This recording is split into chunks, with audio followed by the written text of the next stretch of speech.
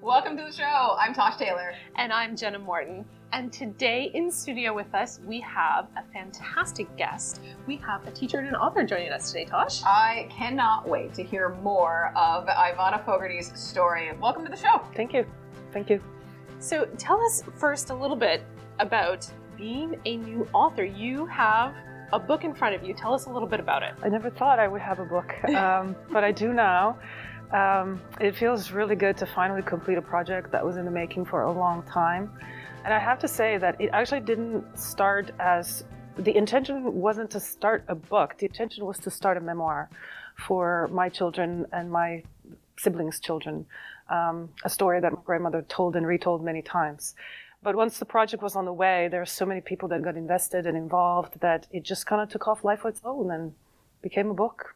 And so the book is really the story of your grandparents. Yes. Can you tell us a little bit about your grandparents? Okay, well, I grew up knowing that I have a twin sister and a brother, and we knew our grandparents were kind of special from the time we were very little, even though we didn't know their story. And it wasn't until we were 11 or 12 that my grandmother started to talk about the hardship that went through in World War II.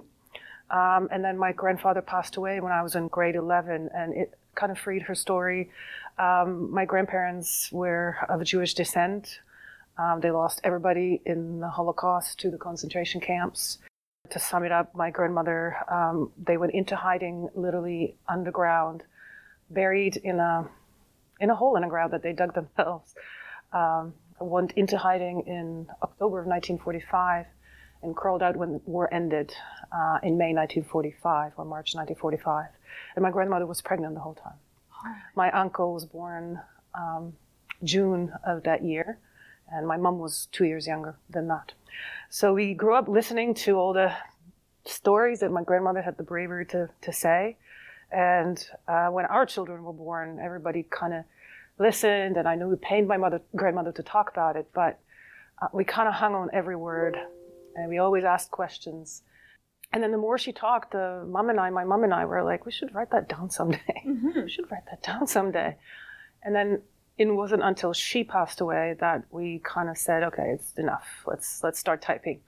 And so she started to write the Slovak version. I'm writing the English version. And then things happened along the way that just kind of made the project come to this. It's kind of amazing. People got involved. A historian read the book. We found more artifacts after my grandmother passed away to kind of build the story up. Because my grandmother, when they were in hiding that last year of war, they were in the dark, in the cellar, in the hole, and they couldn't tell time. They couldn't tell Monday from a Friday. They had very little food, and so she had very little kind of benchmarks to say if it was December, November, January. She could tell if it was cold, if it rained, if it snowed, how hungry they were, without noise, not moving. And then as we were writing this, my mom received a diary from a friend who knew that this was in the making. And the diary was written by a local priest who kind of recorded everything that went on that winter. Unbeknownst to us, we didn't know this person, but the diary made its way to our house. And it told chronologically all the events of that winter, how many Germans were there, how many people were caught. And it just made the story so much more, it gave that ladder to the memories that the time that she couldn't keep track of. And then my mom knew a historian. She sent it off to just check it if you want to. He did. He got involved. He wrote a preface to it, just kind of a history of the Holocaust in Slovakia. And then we got it all pictures and family mementos, and it became a story. One very, very amazing thing happened at the very end of our writing, which kind of made its way to the book, is my grandmother shared a lot of all her photos and letters and correspondence she had with her family. And we always were ready to touch it. She would have a tickle trunk that she had shared with us. And then when she passed away, she had this oak desk in her room, and we tried to get it out of the room, and we wouldn't fit through the door, so we took it apart, and we found a letter.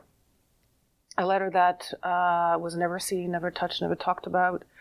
It was a letter that was written by her 16-year-old sister, who died my grandmother lost everyone, including her 16-year-old sister. And it was a response. We read the letter and we were astounded. We never heard her voice. I've heard my grandmother speak of her, but I never actually heard her voice. I never had her words in front of me. And it seemed to be an answer to something my grandmother must have suggested, which is go marry someone outside your faith so that you don't have to that you don't get deported. And in this letter, my 16-year-old, the younger sister of my grandmother, apologizes to my grandmother for not being able to do it, for not marrying outside of faith, for not marrying just without love. And it's like this Anne Frank documentary of the 16-year-old who writes this letter 6 days before she's deported to the concentration camp. And we never knew about this letter.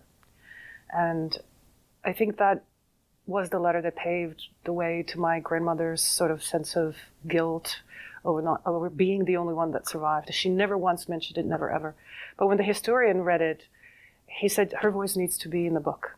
Her name was Alice, just like my mom. My mom was named after her.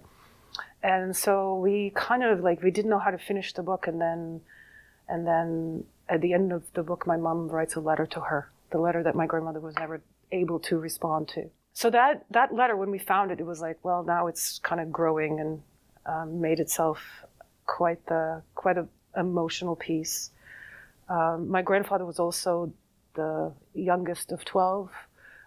He lost most everyone except for 2 other siblings to concentration camps. His father was arrested in front of his eyes. And so we grew up knowing very little of this. And then when my children are growing up, they ask questions and questions. And I think it's their impatience that was like, you got to finish that book. You got to finish that book. And anyway, Mom finished the Slovak version. Her and I sat, and I finished the English version. And then it became a book.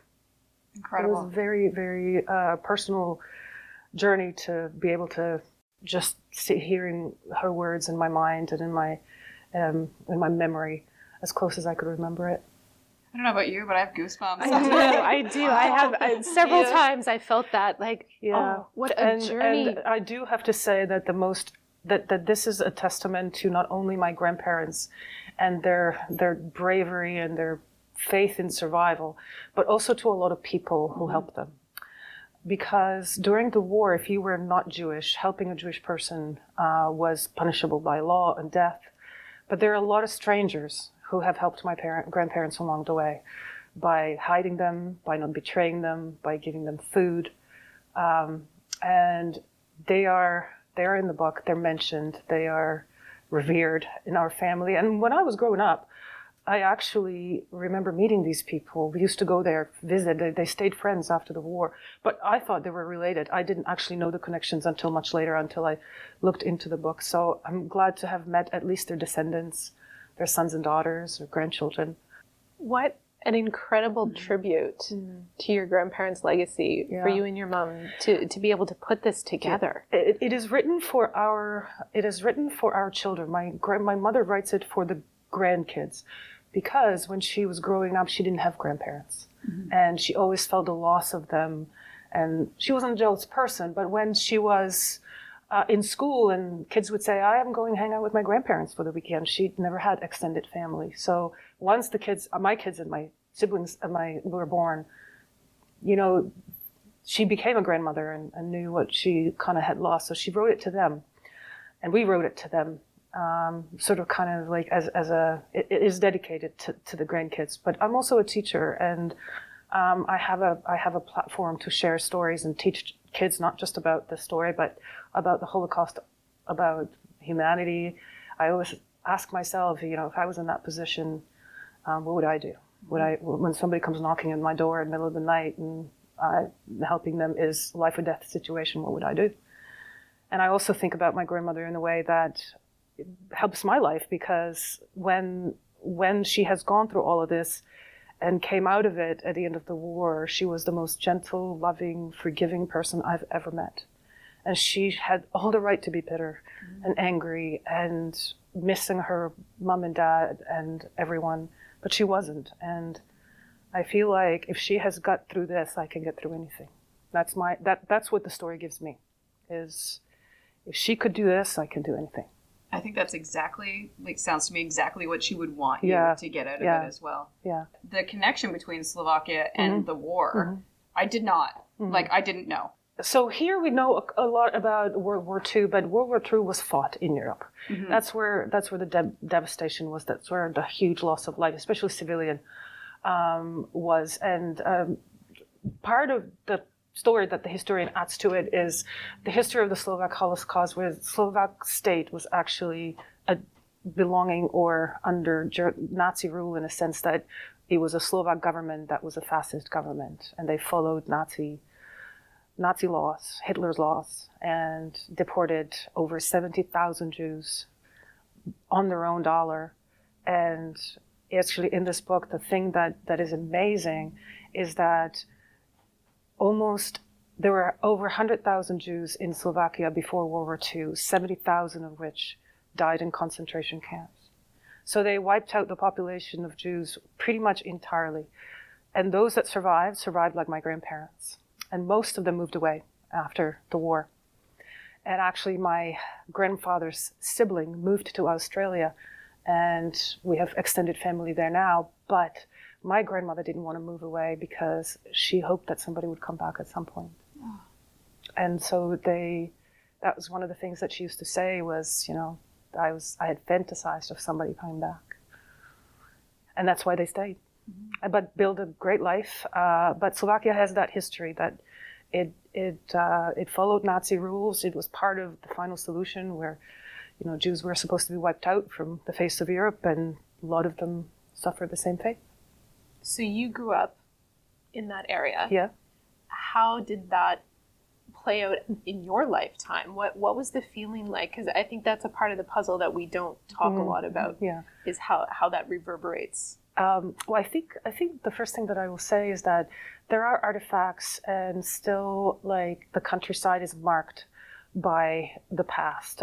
Memorials, maybe war paraphernalia. I grew up in a neighborhood where we had a World War II tank and World War II plane, and so you walk around the neighborhood knowing that these are the monuments to the place, but also in the people.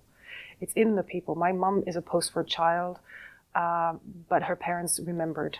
And so my grandparents grew up in a way that they didn't waste anything. You could not waste food in my house. You could not be cold.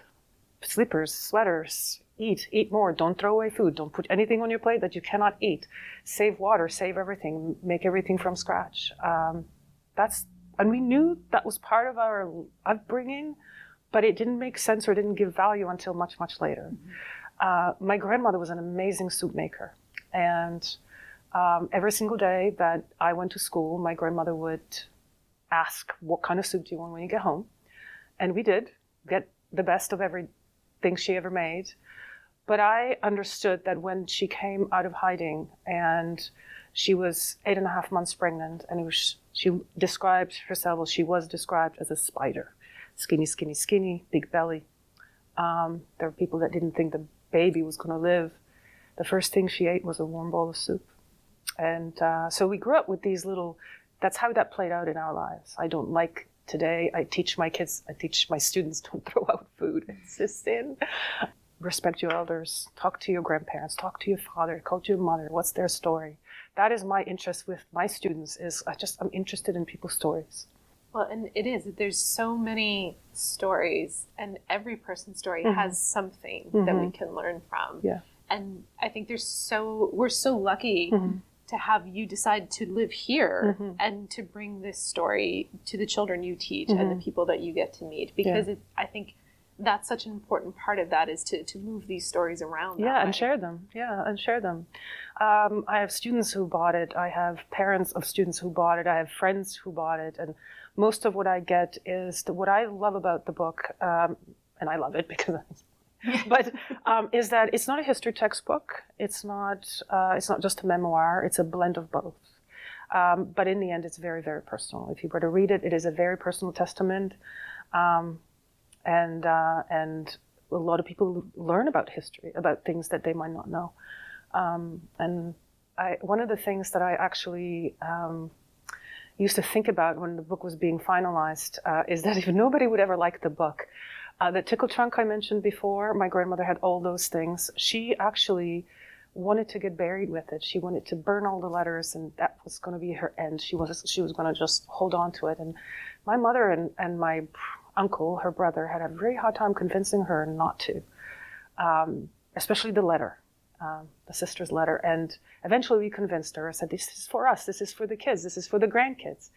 And then the tickle trunk came, when they passed away, became my mother's, and my mother held on to it really tight as well. But when the historian got a hold of it, he's like, we need to archive this. Mm-hmm. So the tickle trunk is now part of the National Archives. Her story is archived as national heritage. So if anything, the stories, what we need to learn, if nobody ever likes the book, the fact that her story is significant enough to be part of national heritage, that is special. That is incredibly special. You know, we don't ask the questions. Mm-hmm. Like, I can think my dad's mom passed away a few years ago, and after I thought, like, I never asked her anything. Mm-hmm. I never asked her anything. You know what I mean? Like, her mom was right from Ireland. Mm-hmm. Like, there had to be some cool stories. There had to be stories. Like, yeah, yes. There had to be stories. And I got, when she passed away, a Rubbermaid container full of photos. I don't know who anybody is. Yeah. I have no idea because I never asked the questions. Mm-hmm. And now I'm kicking myself, you know, years later because I didn't ask. Mm-hmm. And that's something that we should all be saying. There's so many interesting things that when you were saying this that are happening as the story was being published. I went to school with a friend. He from kindergarten to grade 8. He was one of the quietest boys in class. Didn't quite know him all that well, but he's the kid that remembered everything about everyone. And we had a reunion a couple of years ago when this was actually when I was home finalizing the book a couple of years ago. And we sat side by side. And I had a little chat about what are you doing back home? And I was like, I'm writing a book about my grandparents. And then he says, you know what? I had a grandfather and I never talked to him. He's now dead. And I know he had a really cool story. I said, oh yeah? What did he do? Well, he wrote a diary about the war. I was like, did he really? Well, it was the diary that was in this book. And it dawned on me after years and years of knowing this boy that he's actually named after him. His first and last name are the same. And I was like, are you telling me that I went to school with you for 14 years and I did not know this? Yeah. There you go. Well, and to that point, there are so many other people's stories that are in your book now. And I think it's fascinating as adults that we start to understand those other lives that our parents and grandparents had, that there are people that have entirely different stories about them that if we don't start asking those questions, you don't find out. Like, ask the questions. I know most of this is written from what my grandmother said. My grandfather never talked about it, never once, never one word, never anything at all. I don't know why a lot of people who went through that trauma don't, but I wish he had. I wish he had. I would love to know what it was like for him. I know what it was like for her. And for them together from what she saw, but I would have loved to know what it was like for him. How many years were they married? They were married just before the war, I think in 1941 or 39, just before the war or at the beginning. And they stayed together till the end of their lives. So they met on the train. They were commuting, kind of love at first sight. That's a family story, kind of cute. And they remained married. Yeah. That's incredible. Like, and you know what I mean? Like, to go through that together with somebody and to be growing a child at the same time. Unbelievable. I can imagine very, the connection. very hungry. I bet. She used to say that she would eat nails if she had them. Oh, goodness. Yeah. I can't even imagine. I was the happiest when I was with them. We spent so much time with my grandparents. We grew up very close to them. And they had, like, my best memories to childhood go to them. And I kind of know that we made them happy. Yeah. That the grandkids, like my brother and my cousin and my sister, we just made them so happy. We gave them everything they lost. And that's an incredible feeling. It is. Yeah, and life is hard sometimes. You beat yourself up over all kinds of things. But my grandmother loved me. Yeah. What a perspective. Yeah. Oh, yeah. I had a lot of time to think about it. I didn't just come here to, a lot of time to think. Yeah. But it's fantastic. It's so important for people to hear that part of the story as well, right? It's not just about telling their story. It's your mother's story and your story and how that trickles down. Yeah, and it's also the story, like, I do truly believe in the historian who said, like, if it wasn't for that letter, if it wasn't for him suggesting, put her in the letter, put her in the book, her letter in the book, and it became her story too. She cannot be forgotten either. He actually uses some of her writing in his lectures. He lectures on the Holocaust quite a bit. And so her part becomes a memory that is preserved as well. She died in Sobibor, which is one of the concentration camps in Ukraine, and it wasn't as big as Auschwitz, which is the most well-known, but it was very deadly. It had almost no survivor rate. As Auschwitz had like 15%, Sobibor had none, or 1%. Most prisoners who went to Sobibor were actually presumed dead on the day of arrival, because it wasn't even a labor camp, it was just a death camp. Right. And I remember the name being spoken in my house when I was growing up, and I think my mom and my grandmother actually went there once when I was young. But yeah, it's about her story as well. And to think, if you hadn't been able to get that chest through the door, you would have never found it. We would have never found it. And what was amazing was how carefully it was hidden. It was just like, it was never meant to be seen or found. Yeah. Unbelievable. Probably because your grandmother thought she was telling her sister to do something wrong, right? And just to protect her. But something these days you wouldn't find bad, but back then, oh my goodness. And you know, my daughter's 16 now, and she just finished the book a little while ago, and I was just I've talked about, she finished it and she texted me right away and said, I have questions, Mom. So we're yet to talk about that. Yeah. That must be one of the best feelings, though, to have your daughter say, I have questions. Yeah. Oh, yes, absolutely. Like, it's their legacy as well. And my job is to present it to them, and what they do with that, where they go with that, how they carry that through life is up to them. Yeah.